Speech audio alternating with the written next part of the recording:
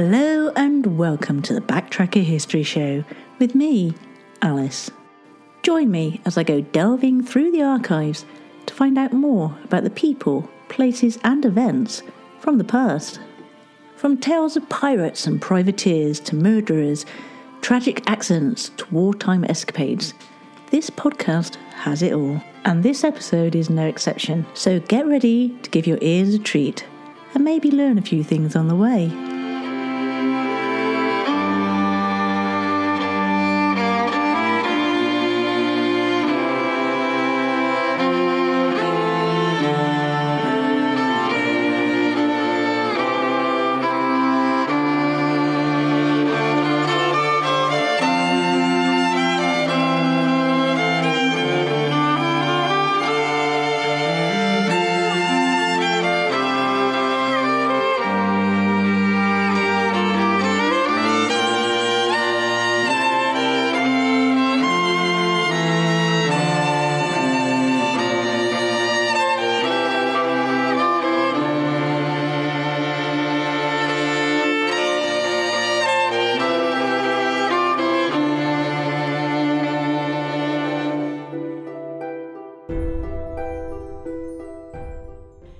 Today's mysterious event occurred in the year 1768. But what else happened that year? Well, on the 9th of January, Philip Astley stages the first modern circus, which includes acrobats on galloping horses, in London. On June the 14th, the largest mass meeting ever held in New England up to this time takes place at the Old South Church to support a petition demanding that the British remove a ship which has been hindering navigation in Boston Harbour. On August the 26th, James Cook departs from Plymouth aboard HMS Endeavour on his first voyage of discovery.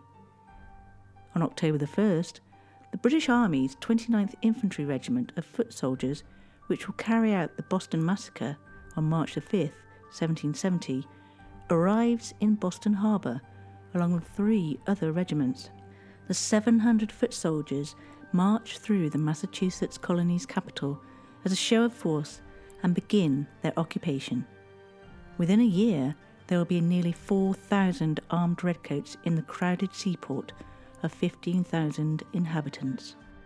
And on October the 15th, a powerful hurricane sweeps across Cuba during the festival of Santa Teresa, killing hundreds of people. Spain's King Carlos III begins the precedent of ordering the colonial government to fund disaster relief, a task previously left to the Catholic Church. But our event happened at a cottage in Wester Shepton, near Broadcross, on the outskirts of Shepton Mallet, where there lived an old man by the name of Owen Parfitt. He used to be a tailor, but in his end days he became a helpless cripple, unable to move without assistance. There were many tales about his wild and adventurous youth, having run away from home when he was very young and shipping himself off to America. He was often heard to let slip small snippets of information regarding his earlier years, saying that he'd been mixed up with some strange company out in the West. Eventually, though, he enlisted in His Majesty's Army and served most of his time in Africa, although there are some who questioned his discharge date and were suspicious that he may have been mixed up in the slave trade instead.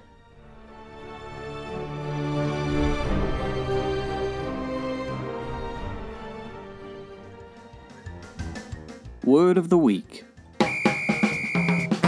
And this week, I have pleasure in giving you Scurryfunge. Scurryfunge is the hasty tidying of a house between the time you see a neighbour and the time she knocks on your door. Owen Parfitt returned home to settle down, bent and crippled with wounds and rheumatism, and unrecognisable by anyone but Mary, his sister, who was 15 years older than him. Together they set up house, and Owen once again got out the board and the big scissors, the chalk and the wax, which his sister had carefully kept, and announced to the town of Shepton Mallet that he was going to become a tailor once more.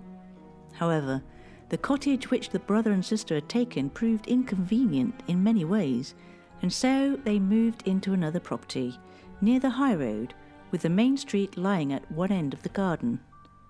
Here he used to sit in the evening when his work was done and talk with some of his old friends who would lean over the gate and tell him all the news. He would often be in the habit of travelling to Bristol, returning with quite a bit of money. This would continue until a stroke paralysed him, making it impossible for him to walk any distance.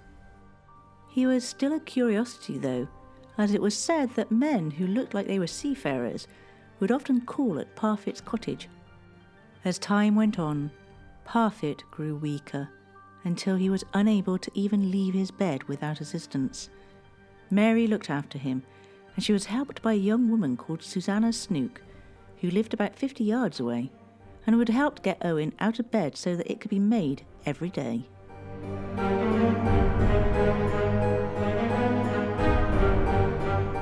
On the evening of the 6th of June, 1768, Susanna had helped get Owen into a chair and downstairs, placing him in a lovely position in the garden, where he could enjoy the evening sunshine. Just to make sure that he didn't get a chill, she put a great coat around his shoulders, covering his dressing gown and nightclothes which he always wore. And after helping Mary make up the bed, she left the house as usual, exchanging a few words with Owen on her way out. When Mary came downstairs a short time later, she was surprised by how quiet it was. Owen? Are you there? But there was no answer. Owen! She repeated desperately in a louder voice, but there was still no response. When she went outside, she found the chair just as she and Susanna had left it, but with no trace of her brother, except for the great coat, which was lying on the back. Susanna had only been gone for 15 minutes, but when she returned, she found Mary crying bitterly and in a very upset and agitated state. Susanna immediately noticed Owen's chair was empty and the great coat was there. She said, "Why, where's your brother?" Lost. Lost! He's gone, and I do not know what's become of him. Susanna then asked anxiously what had happened, and Mary told how she came downstairs but couldn't hear her brother anywhere, so she called out for him. Owen! Owen! But there was no answer. Susanna started to take matters into her own hands, asking, "Did you hear no noise?" Then searching the property before running to the village and notifying the neighbours.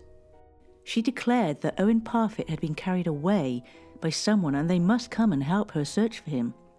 The news ran through the area like wildfire that the old man had mysteriously disappeared, and the neighbours promptly hurried out to help in the search. It was at this moment that the weather, which up until then had been fine and bright, suddenly darkened, and a tremendous storm of thunder and lightning raged hell onto Shepton Mallet.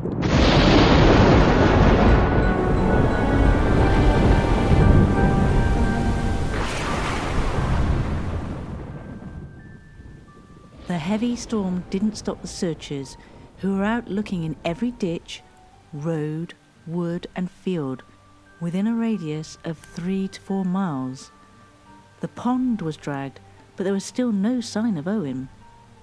The search continued through the night and continued until after sunset the following day, but they still couldn't find Owen. Nobody could figure out what happened to him. His health was so bad that he needed help with the basic of activities, so he couldn't have just wandered off. And he was quite a heavy man, so abducting him would have caused some sort of commotion, alerting anyone nearby. There were no horses or vehicles seen in the area around the cottage, and Susanna was adamant that she was only gone 15 minutes. It was also haymaking season, so all the fields in the area were full of people, either mowing the grass or making hay. If Owen had attempted to cross the field or had been carried, someone would have seen him. They continued searching for several days, and the whole county for miles around was scoured. Inquiries were also made in Bristol, but to no avail. A magisterial investigation was held and the depositions from several witnesses were taken, but nothing new was discovered to help unravel the mystery.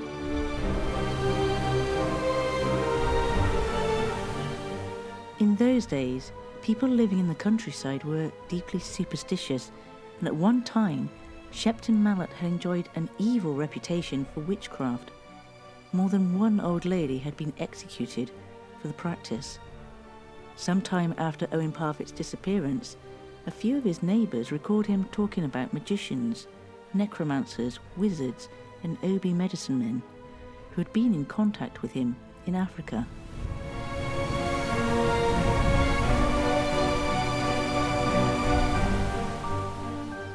The Big Bristol to London Stroll. The Big Bristol to London Stroll. The Big Bristol to London Stroll. Hello and welcome to the Big Bristol to London Stroll, where we take you along the scenic routes via canals on a gentle walk to our capital. Along the way, we'll discuss the places we see and anything we spot that takes our fancy. Sometimes we're even joined along the way by family and friends. So come join us as we take the big stroll.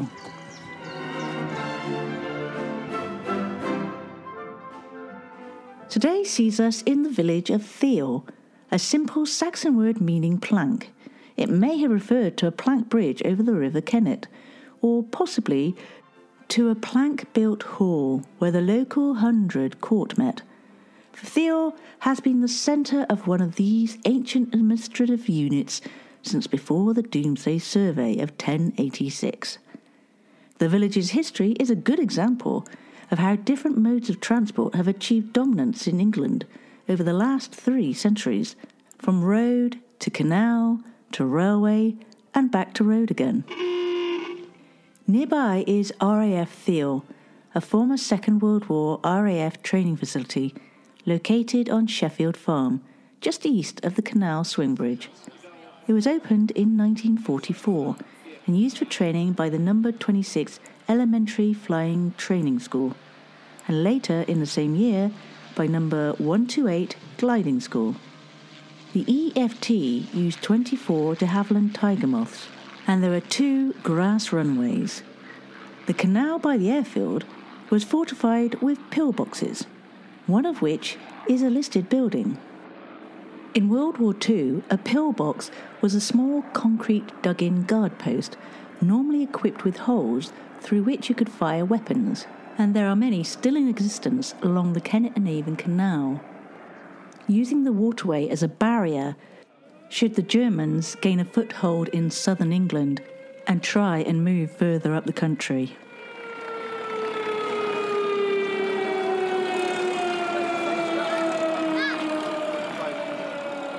Near Theale, the Thames Valley Police has a small museum at the White House at the Thames Valley Police Training Centre in Solhampstead. It includes displays on the history of Thames Valley Police and the 5 police forces that merged to form it: Berkshire, Buckinghamshire, Oxford City, Oxfordshire and Reading Borough. The museum's collections include items from the Great Train Robbery of 1963, uniforms, equipment, medals, scenes of crime evidence, as well as items referring to Amelia Dyer, the infamous baby farmer. Visits to the museum are by appointment only, with a maximum group size of 6. The museum is currently only open on Wednesdays. To make a booking, please email tvpmuseum@thamesvalley.police.uk.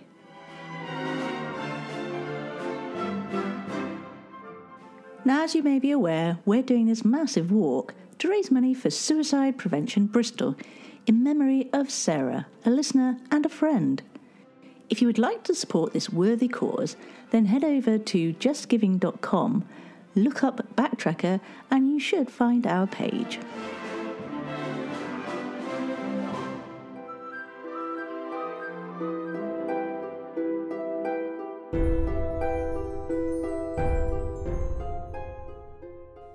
"45 years passed, and the mystery of Owen Parfitt became a local legend. The story retold by the fire when conversation turned to the weird and supernatural. The locals believed that Owen had been carried off by the devil in the storm that raged during the initial search, taken specifically because of his dealings with the occult in Africa. Some gentlemen happened to hear the story and were interested in it. They sought out the old people in the town who had known the Parfitts and questioned them as to what had happened.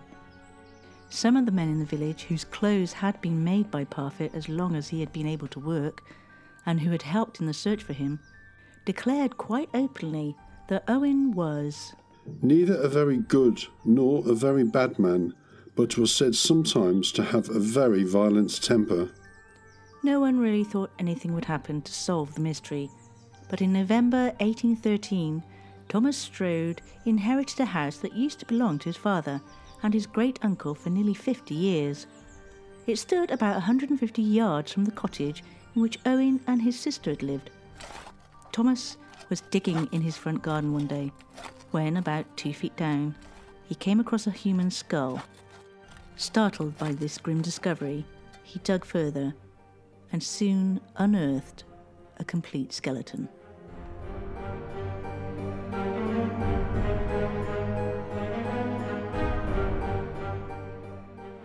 After discovering the skeleton in his front garden, Thomas Strode's first thought was there was foul play involved, so he contacted the police, and an inquest was soon convened.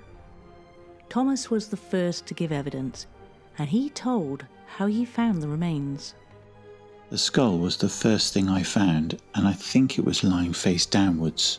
The whole skeleton seemed to have been thrown in very hastily, as it did not lie at full length, but in a kind of confused heap. At the time, there were still some people in the area who remembered the disappearance of Owen Parfitt, and had even been in the search party. Amongst them was Susanna Snooks, Owen's carer. The most notable witness was Jehoshaphat Stone, who said, "I knew Owen Parfitt well. He was a tailor and lived at Broad Cross. My clothes were made by him. Owen's sister lived with him with the purpose of taking care of him, as he was a cripple and she commonly used to put him in a chair at the door of the house while she made his bed.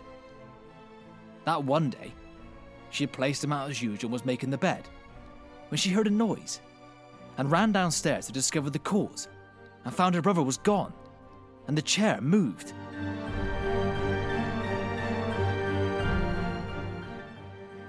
The noteworthy point about Stone's statement was that the sister, Mary, was induced to come downstairs by hearing a noise and that the chair was moved.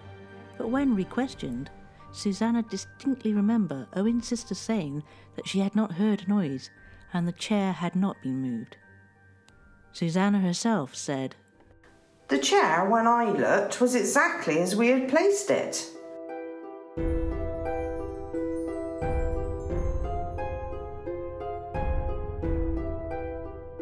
There was one witness that gave new evidence.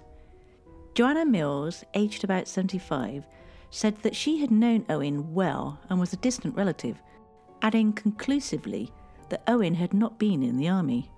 But she did confirm that Owen, being rather wild in his youth, had gone off to America and Africa.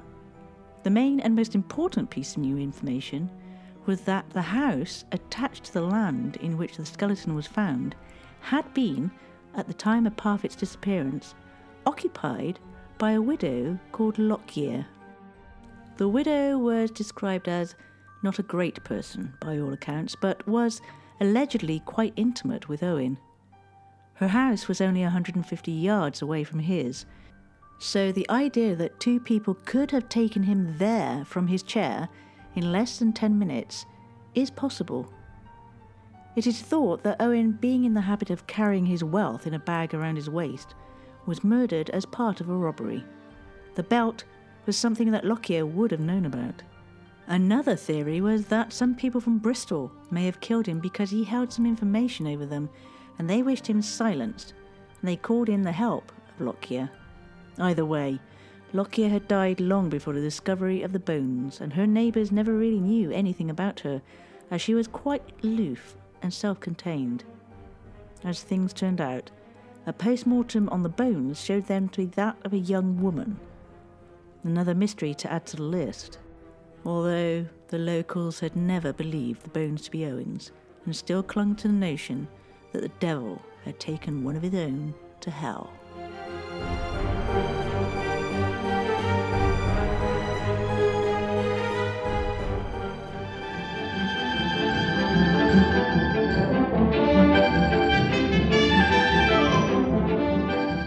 In today's news, Mr. Jonathan Connor's case for unlawful dismissal from his job at the Bristol keyboard factory was thrown out of court.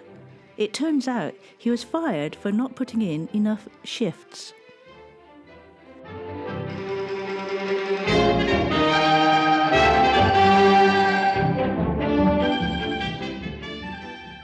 Hey, this is Russ. This is Kyle. This is Michelle. From the Infectious Groove Podcast. Join us every Monday for the most fun you can have with a music podcast. The Infectious Groove Podcast uses a positive and fun approach as we take time every week to share our jammy jams, then dig into a thought-provoking topic discussing all decades and genres of music. You can find the Infectious Groove Podcast on all major podcast platforms, or you can head to infectiousgroovepodcast.com to find us there and subscribe. We might have a controversial opinion here or there, but we always have fun with it. Oh, I'm sure I'll say something dumb. Subscribe to the Infectious Groove Podcast, part of the Odd Pods Media Network.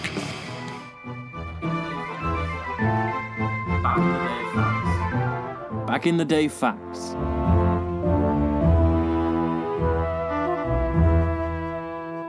Let's start off with the 2nd of October 1836, when, after 5 years at sea, Charles Darwin returns to England aboard the HMS Beagle.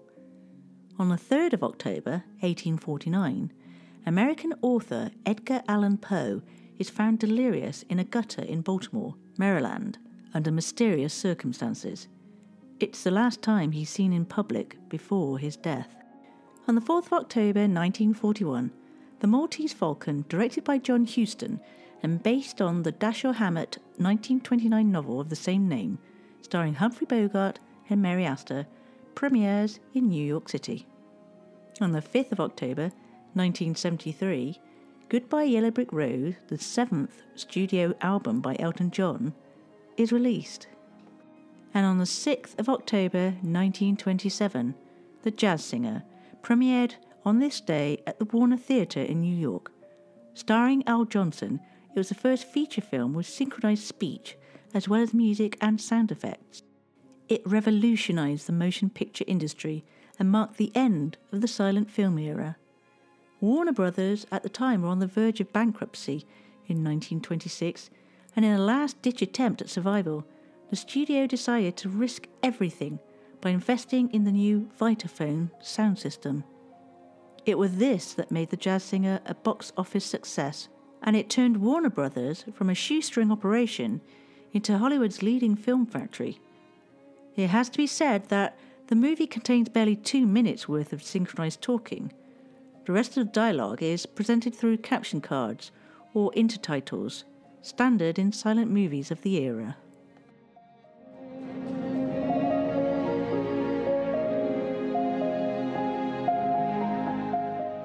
I hope you enjoyed the tale of Owen Parfitt, and I'd really like to thank today's stars of the show for bringing the story to life and making me look good in the process. And today that includes Henry Arnold and Steve Shepherd from Bradley Stoke Radio, and Carrie Ball and Sam Roberts from St. Stephen's Drama Group in Bristol, as well as Tony Allen.